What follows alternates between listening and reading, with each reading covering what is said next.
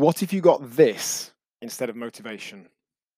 When I ask people why they feel they haven't been getting the results they desire, whether with previous things they've done, or I'll admit it, whilst at Rise, there's two things they'll mention: time and motivation. I've covered both extensively in these blogs, but I've got another way of considering the motivation situation for you. On a scale of 1 to 10, where 1 is in a coma and 10 is absolutely bursting with energy at all times, what would you say your energy levels are like on an average day? Go on, say a number, at least in your head. Now, I'd wager that if you said 8 or more, then motivation was less of an issue for you. I might be wrong, but I don't think on average I will be. If you said less than an 8, I've got a question for you.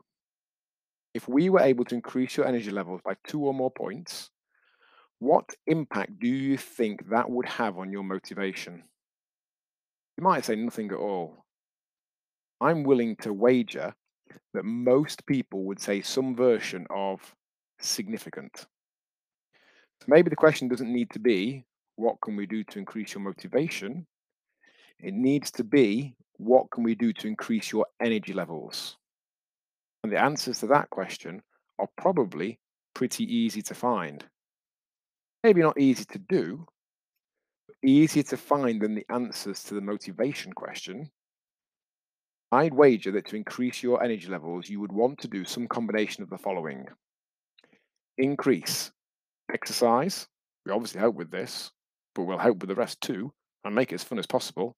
Take that next step by trying us out via our 4-week transformation program at myrise.co.uk/apply. Sleep, hydration, quality of food.